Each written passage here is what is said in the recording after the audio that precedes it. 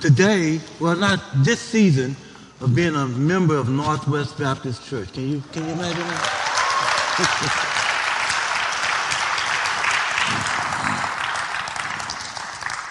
Fall of 1997. And I'll keep talking while he adjusts. Fall of 1997. Thank you, sir. And Dr. Herman Reese, right over here, invited me to Northwest, and I got here, couldn't find a better place to go. And I've been here for 25 years. It's a great place to be. Now, if you're not coming on Wednesdays, you need to come. 6:30 to 7:30. Okay? In the house of prayer. We're answering questions that church people ask. Okay? And the staff is doing a fantastic job. Now, we don't allow stonings on Sunday morning, but we allow it on Wednesdays, okay? So,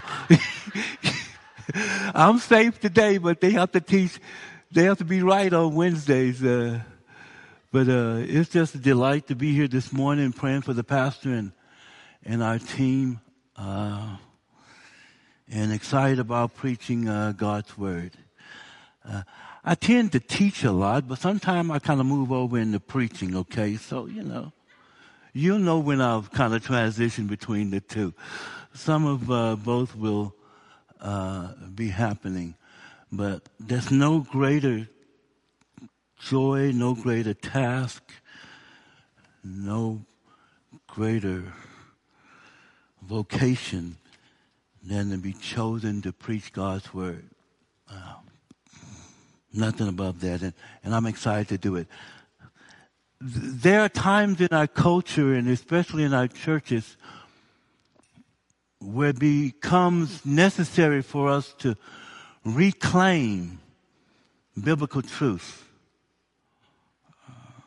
Redefine some biblical definitions. Reestablish our understanding of some major concepts. We are in one of those times right now, especially relative to the matter of faith, biblical faith. There's a lot of not so good teaching about faith. And some kind of way it's found its way into our evangelical churches, and people are confused, and there's a lot of discouragement and a lot of disillusionment, and I want to see if we can address some of those issues this morning. These things are important because our lives are dependent upon how we define some of these terms and how we apply them to our lives. And if we have bad definitions, then our lives will reflect that. I'm not sure if there's, apart from salvation, another topic that is more important as far as God is concerned that we get right when it comes to faith. Now, I shared this message about 6-7 years ago. Only person I remember being here was Matt. Matt was here. Just me and Matt. I saw him reaching for his pocket. Okay, I said, wait up, bro. Hold up. But I know Matt was here. And maybe some of you others were here too. So, if you see your neighbor kind of nodding off, it's not because I'm bored, okay? Or boring. They've heard it before and they just nodding off, okay? And it's okay. Let it go. What is faith? F-A-I-T-H. What is it? Do you know what it is? Do you know when you have it? Where do you get it from? How important is it to God? Is it important to you? Is it important to the church? How do you get it? Do we have any biblical examples that we can follow to know how to understand faith? What does the Bible teach about it, or does it teach anything? I want to examine some of those questions this morning. If you stand with me and turn in your Bibles to Luke chapter 17. Luke 17.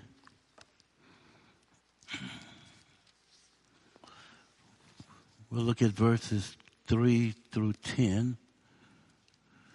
One of those passages that caused quite a confusion for me for quite a long time, and I thank God that He helped me understand it. I'm reading from the New American Standard. It says, "Be on your guard. If your brother sins, rebuke him, and if he repents, forgive him. If he sins against you 7 times a day and returns to you 7 times, saying, 'I repent,' you shall forgive him." The apostle said to the Lord, "Lord, this is hard." Increase our faith. In Matthew chapter 18, it says 7 times 70. Now, they had been used to just forgiving their brother 7 times, okay? And that was it. And some of them had already reached number 6, all right? And now he sent 7 times 70, and they said, "Oh, we need help." Increase our faith.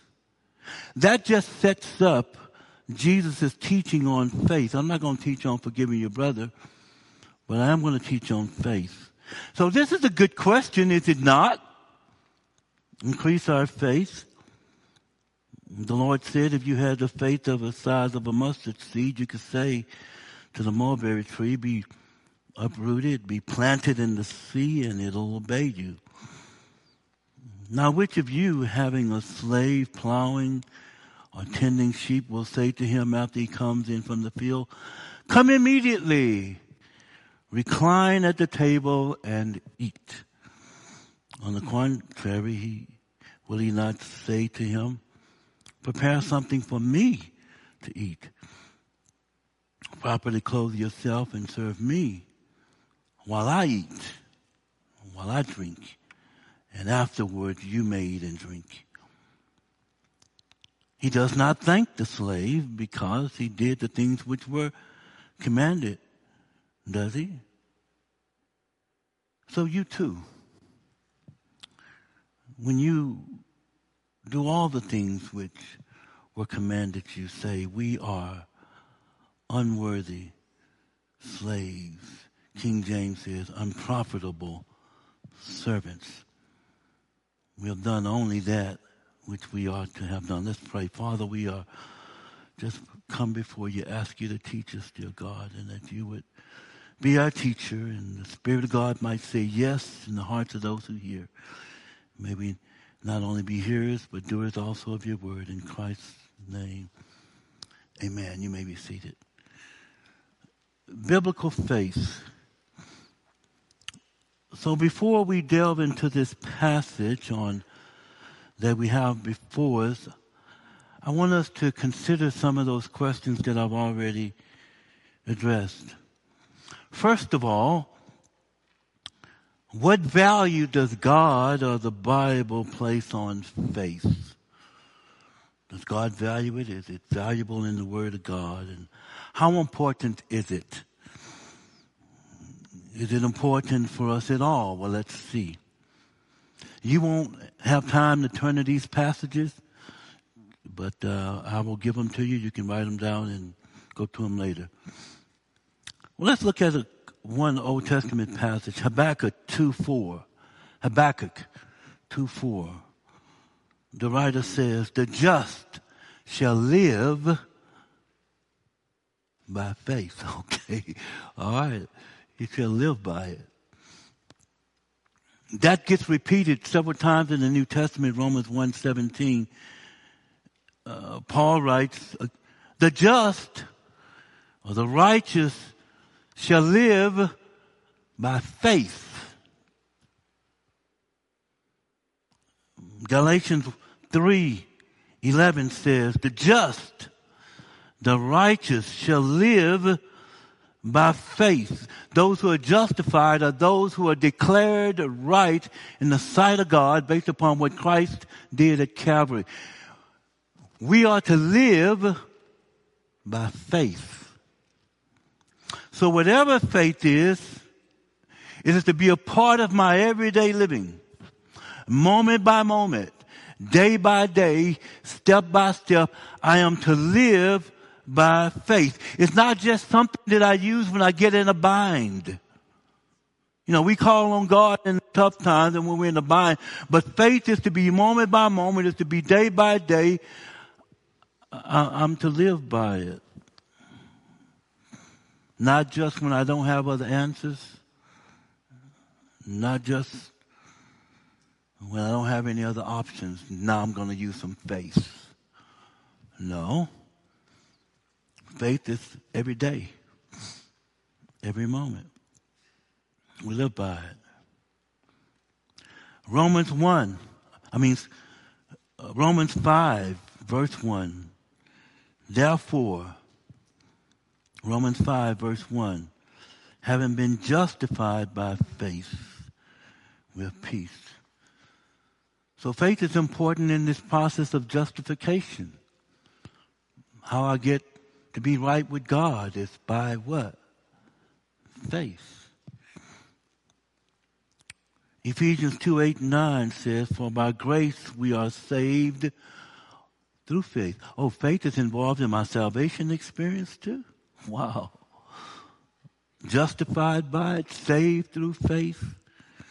That's not of ourselves, it's a gift of God. It's not of works, lest any man should boast. And then 2 Corinthians 5, 7 says, we're to walk by faith and not by sight.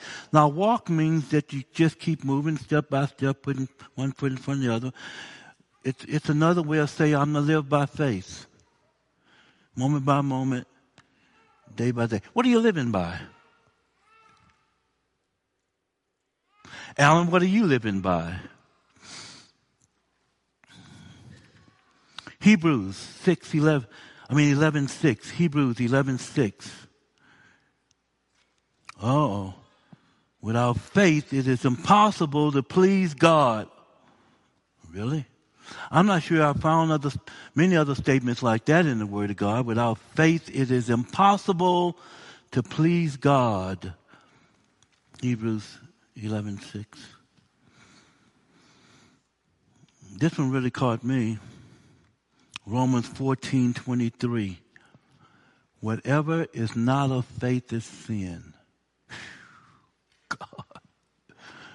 Really? Whatever is not of faith is sin. Well, would you not conclude with me that whatever faith is really important to God, isn't it? Yeah. It seems like it ought to be important to us too. Faith is to be a lifestyle.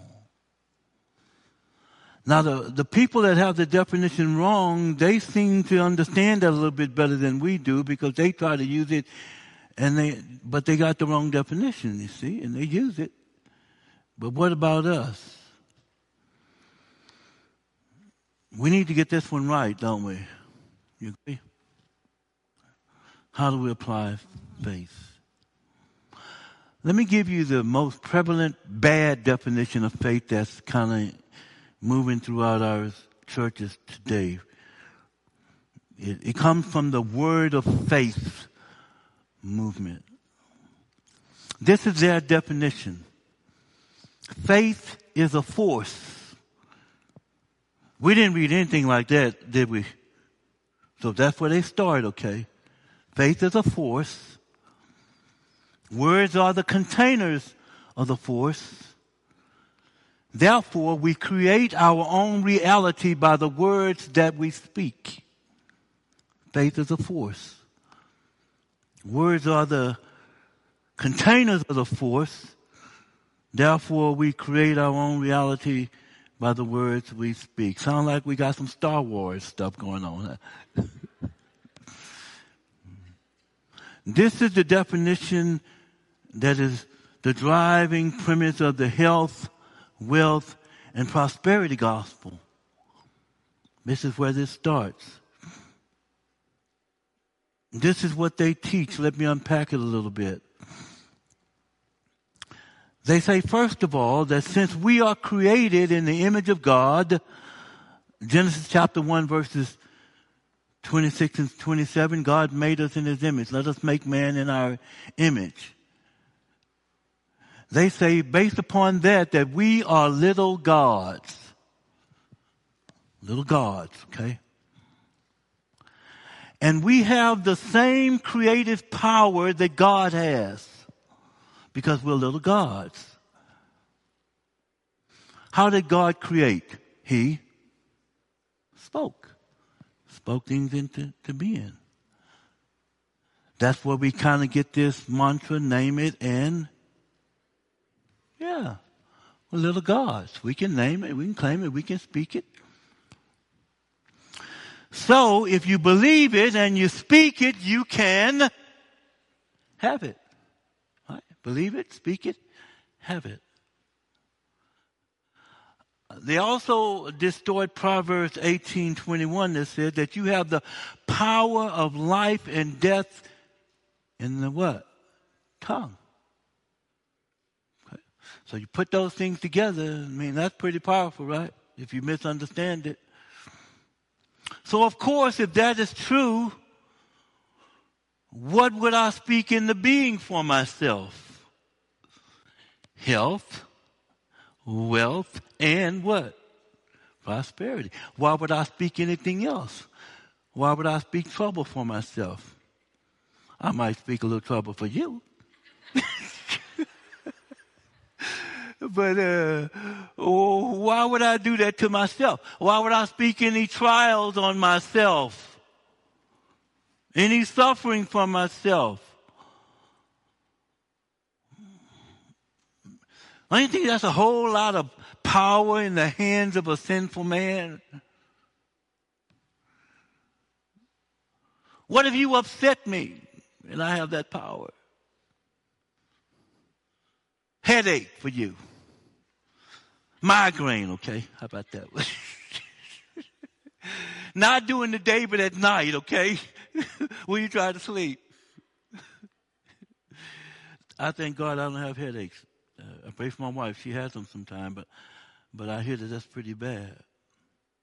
But you see what kind of problem we have with, and people say, well, don't speak this on me, and don't speak that on me, and don't speak this on me, and don't speak that. Listen, if I had I can't do it. I mean, I can't speak it. What are you talking about? Nothing I say is going to affect it. You know, I can ruin your reputation. Now, that's the power of life and death. See, I can ruin your reputation by the words that I speak. That's the proper interpretation of that. You see, I can ruin you. I can slander you. I can lie on you. But I can't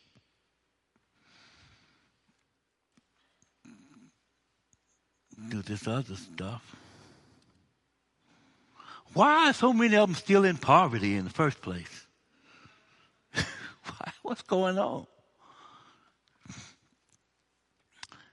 They also misinterpret the Isaiah 53 passage, by his stripes we are healed. They think that the writer is speaking about physical healing. If that were so, then no one who is a believer should die, right? Because he commands that, he says that by his stripes you are healed. Why do they die?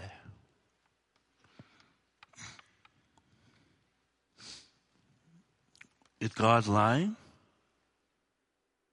Can he lie? The promise is actually for spiritual healing. Does God heal physically? Yes, he does. Does he always heal physically? No, he doesn't. But all of us will get eternal physical healing when we get our glorified bodies. Amen? But in this life, we shall have what? Trials and tribulations. We don't want them, but they come. Misinterpretation of this passage leads to a lot of disillusionment and discouragement. And I was in a church service not long ago with this, I guess he was some pretty important preacher. I didn't know his name, but everybody else there knew him. I was out of state. I was in the wonderful state of Texas. Glory to God. Amen.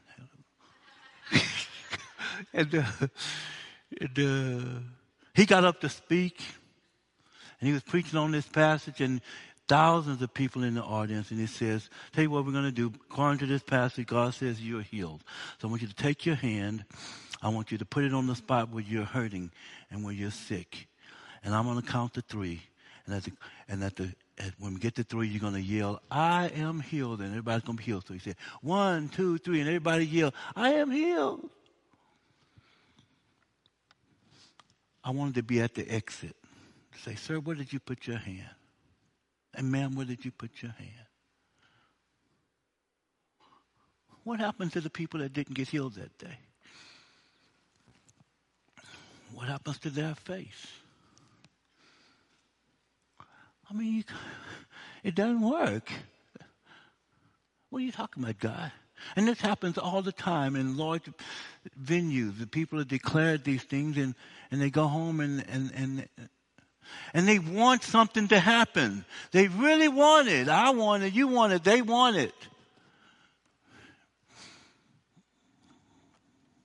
It doesn't work because they have misdefined the biblical faith, and they don't know how to apply it. And people are hurting.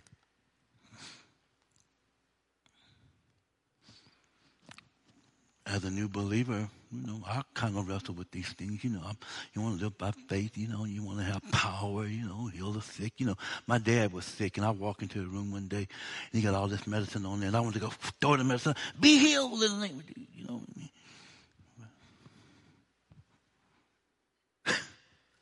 You never thought that way. I'm the only one that thinks that way sometimes. Y'all never had those thoughts, huh?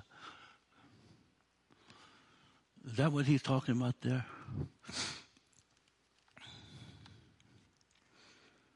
So Jesus teaches us about faith.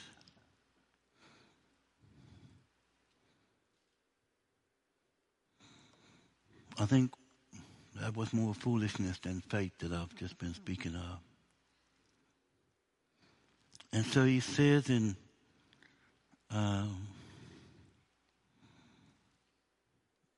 verse 5, they say, increase our faith. Seems like a good response, right? If faith is important, if the Word of God has said it is, then we want more, right? God, give me more of that. They want more.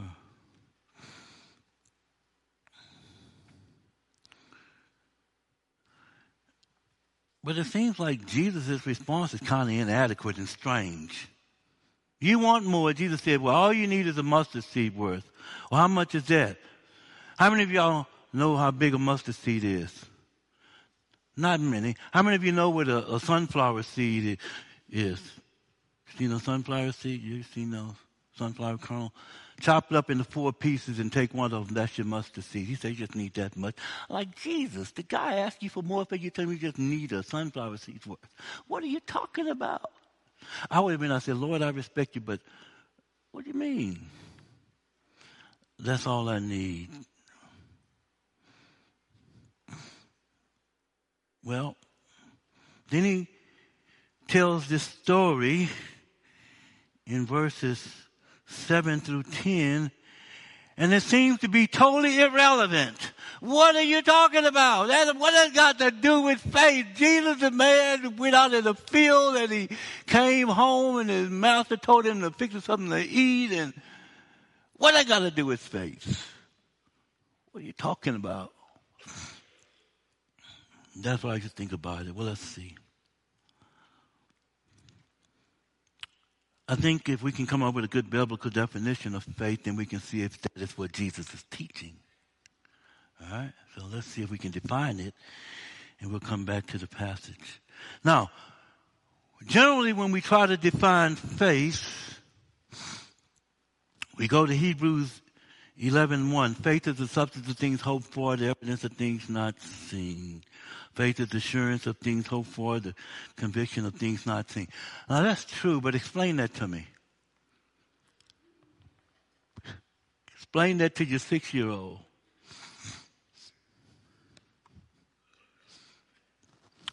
So when I look for a definition of faith, I use another passage. I use Romans 10:17. It says, faith comes by hearing, and hearing by the Word of God. Faith comes by hearing, and hearing by the Word of God. So whatever faith is, it has at least two parts. Number one, if it comes by hearing, God must speak. God must speak, okay? God has to speak based upon what God says. And secondly, it's implied pretty strongly that we must respond in obedience to what God says. Trusting or belief. God must speak, and God isn't speaking just for us to say, okay, whatever. He expects us to respond in obedience. So God speaks. Faith comes by hearing, hearing by the Word of God, and I respond. So some people say, well, we can narrow it down to just trust in God. It's not bad, but the question is, what do you trust in God for? See? According to this verse, in this passage, we're trusting God for what He says. Okay? Biblical faith. So, do we have any examples? I'm going to run through these quickly. There's some examples in the Word of God. Does this definition work? Take this man Noah. Genesis chapter 18. Noah is building a boat. He's not building a kayak, a canoe. He's building something about double the size of an aircraft carrier. He's building it inland. There's no large body of water there. Some scholars think it's never rained on the face of the earth. It takes him years and years and years, and he's preaching to these people it's going to rain. Other scholars think it's never rained on the face of the earth. What is wrong with Noah? You have lost your mind. Why is Noah building that boat? God said, build what? An ark. How do we know that Noah had faith? He does what? He builds an ark, inland, no rain, no water, and people making fun of him. God must speak. We must respond.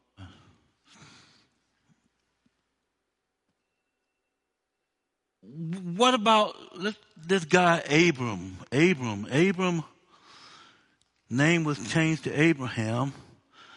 God goes to him in Genesis chapter 12 and says to Abram, go from your country and from your relatives and from your father's house to the land which I show you. I'm going to make you a great nation. I'm going to bless you and make your name great. You shall be a blessing, and I will bless those who bless you, and those who curse you I will curse. And then you, all the families of the earth, will be blessed. So God tells Abram, I want you to leave your country where you are and go to another country. Now, he has to go and tell his family. Okay? His dad had started from Ur going to Canaan, but he stopped in Hanan, and he never made it. So he's been living in Hanan, and so God says, go to Canaan. And so Abram goes over to his family and says, I'm leaving. Where you going? Canaan. Where's that over there? Got a house? No. Got a job? No. Who you taking? Everybody.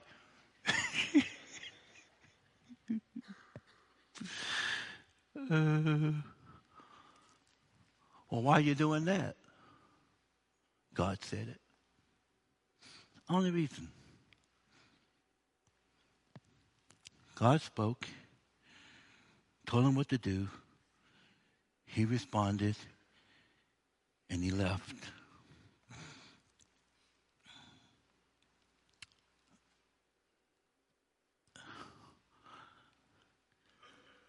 But he's 75 years old when he leaves, okay? Who relocates at 75? Who does that? Yeah, and the people are saying, man. Okay, but he left. All right, Genesis chapter 18, verses 1 through 85. 25 years later, he's 100, okay? And he's got a wife, and she's 90, all right? And he's sitting out in the field, and the angels came up and said, hey, Abraham, got a message from God from you. I say, come on, man, come on. We'll fix you something to eat, sit down and talk. What God say? God say, you and Sarah going to have a baby. You say, what? Yeah, y'all going to have a baby. Yeah, I could imagine Abraham said, does anybody tell Sarah? What? I'm 100, she's 90, we going to have a baby. I mean, for Abraham, woo, we going to have a baby. And does Sarah know? And the angel said, yes, she knows. And she's laughing. And she's saying, listen, those guys are out of their mind. This is an old dude, and I'm old. And what are you talking about? We're going to have a baby. We ain't having no baby.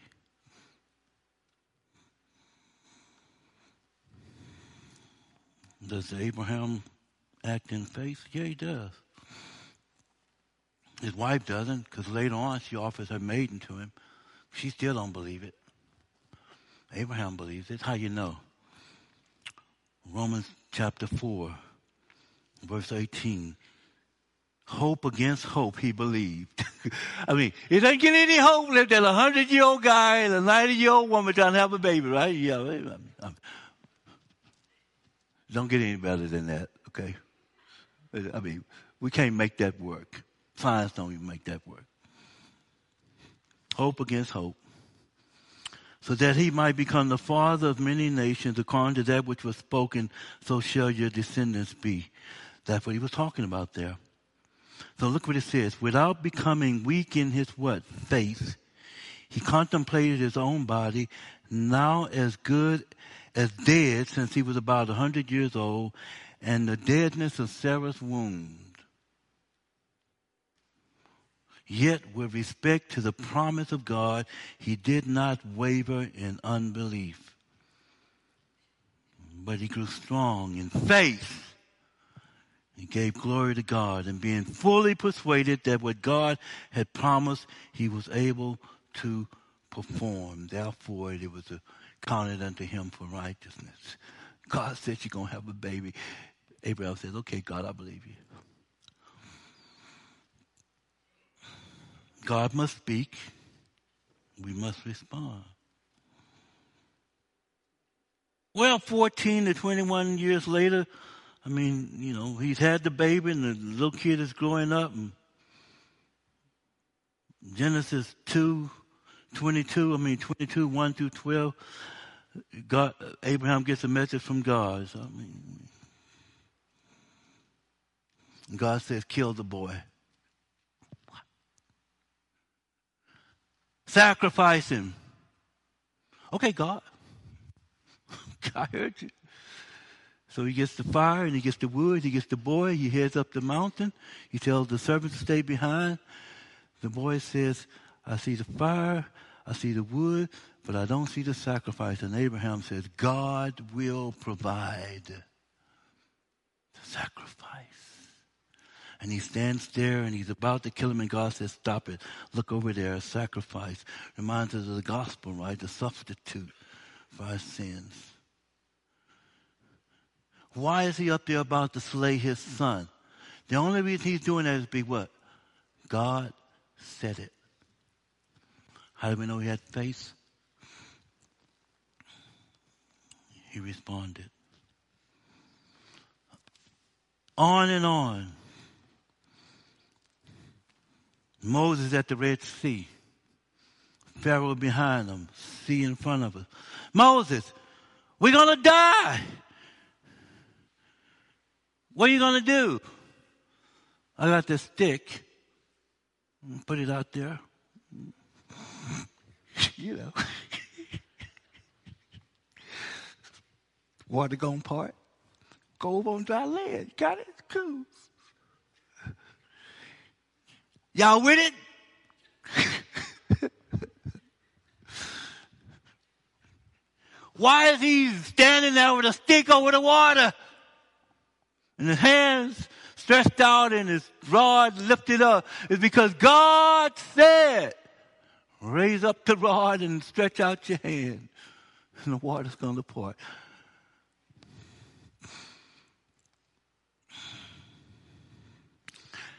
Man, we ain't got no water. God, the people about to kill me, they ain't got no water. What you want me to do? Slap the rock. Listen, people, I got you some water. Where you gonna get it? From the rock. Poof, water comes. Why is he slapping rocks for water?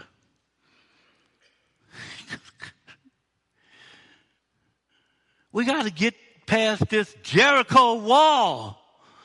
We ain't got no weapons. It's a big old wall. What we gonna do? Got it. We're going to march around once a day, okay? All of us. Last day we're going around 7 times. We're going to yell. The wall's going to fall. Y'all, come on, come on, come on. Man, this guy has lost his mind. We're going. Here we go. Why is he marching around the city wall 7 times on the last day and yelling? And God said it. God said it. God said it. God said it. And he does it.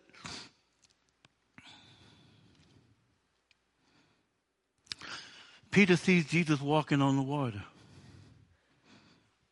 So Peter just jumps out of the boat and walks on the water. That's not what it happens.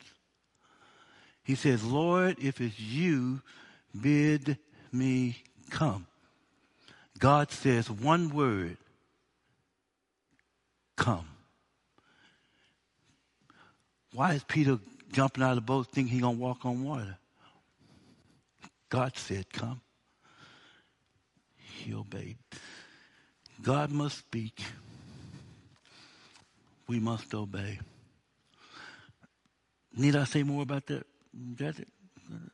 Daniel, what are you doing not eating the king's food? God said, don't eat that stuff. You don't get small and tiny. That's okay. God's got it. I ain't eating it. Hey guys, y'all need to bow down to this idol.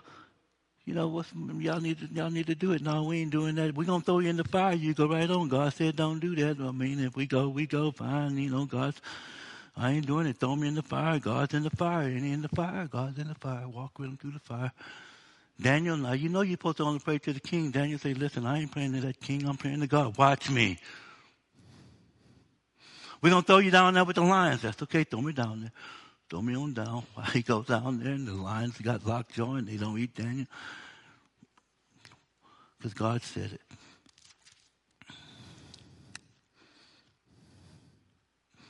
Let me tell you what faith is not. Faith is not a leap in the dark. Okay?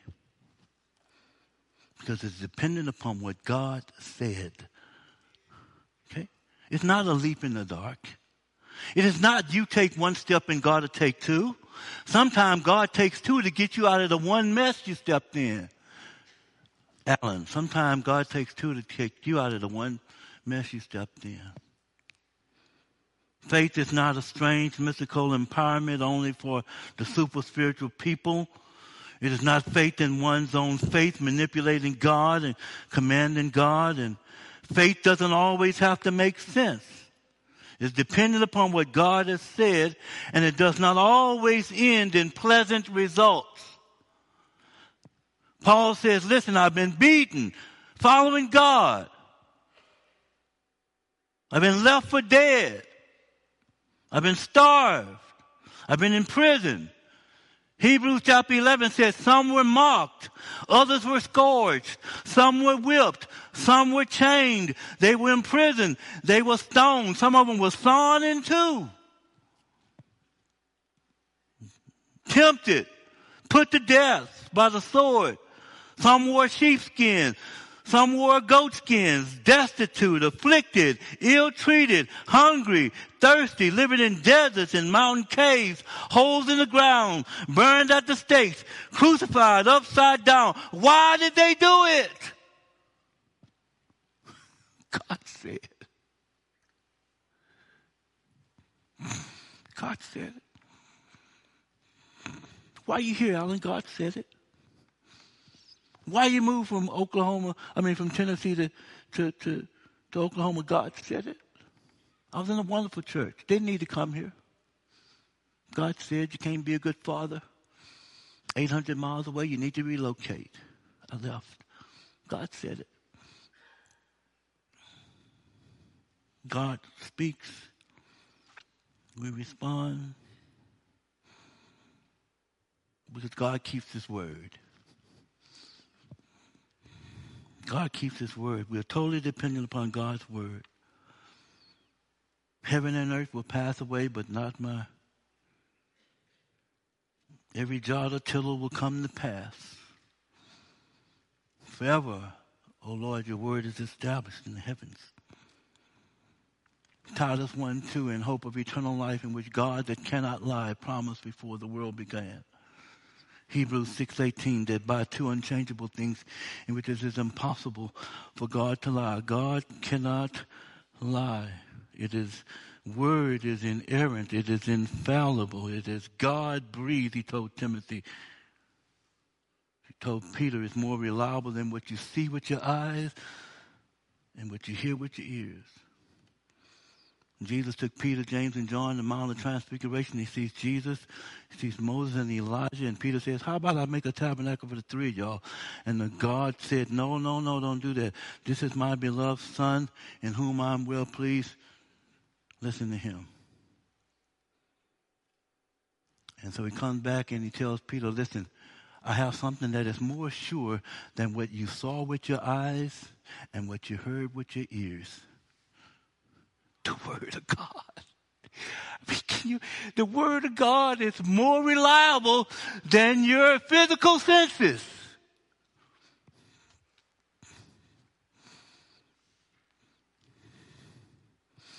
It was the Old Testament test for a prophet. The prophet spoke for God. Deuteronomy 18:17 through 22. If they made a prophecy and it did not come to pass in minute detail, they would just stone that person. Why? Because he was speaking for God. And God does what he says he's going to do in minute detail. Nothing left uncovered. At the time, at the place, everything perfect. He's God. The most reliable thing that we have on the face of the earth, people, is the Word of God. I mean, nothing more reliable. God keeps his word. Faith comes by hearing, hearing by the word of God. God must speak. Y'all say he's going to be long. No, I'm not. I'm not done. So is that what Jesus is teaching? Back to Luke. Jesus explains biblical faith to his disciples.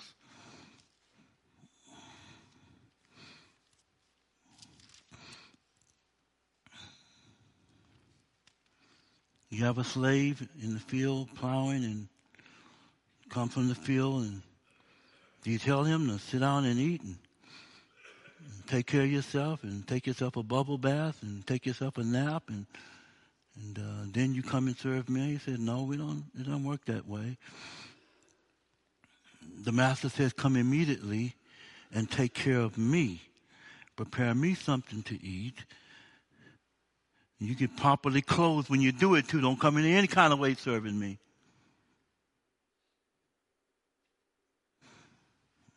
While I eat and drink.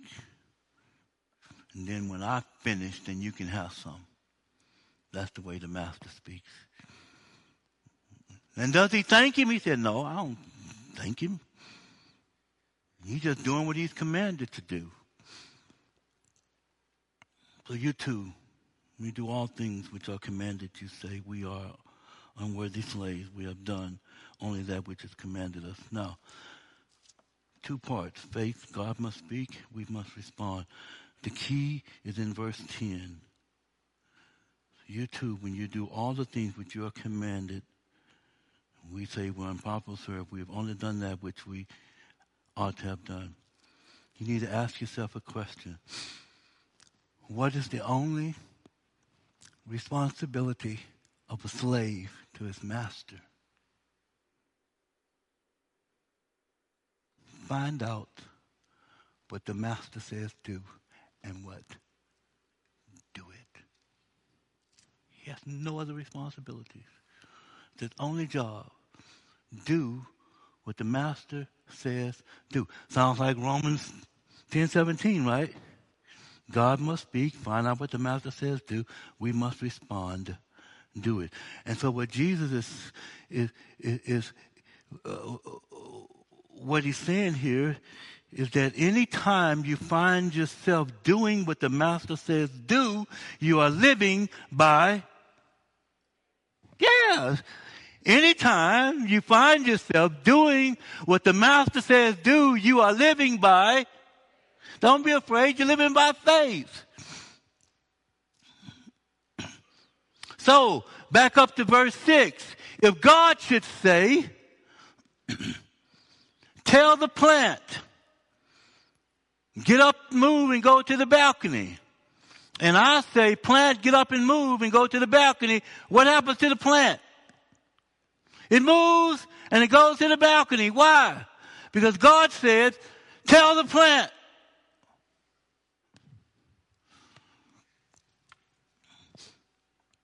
If God didn't say it, y'all calling the authorities on me. Come get him.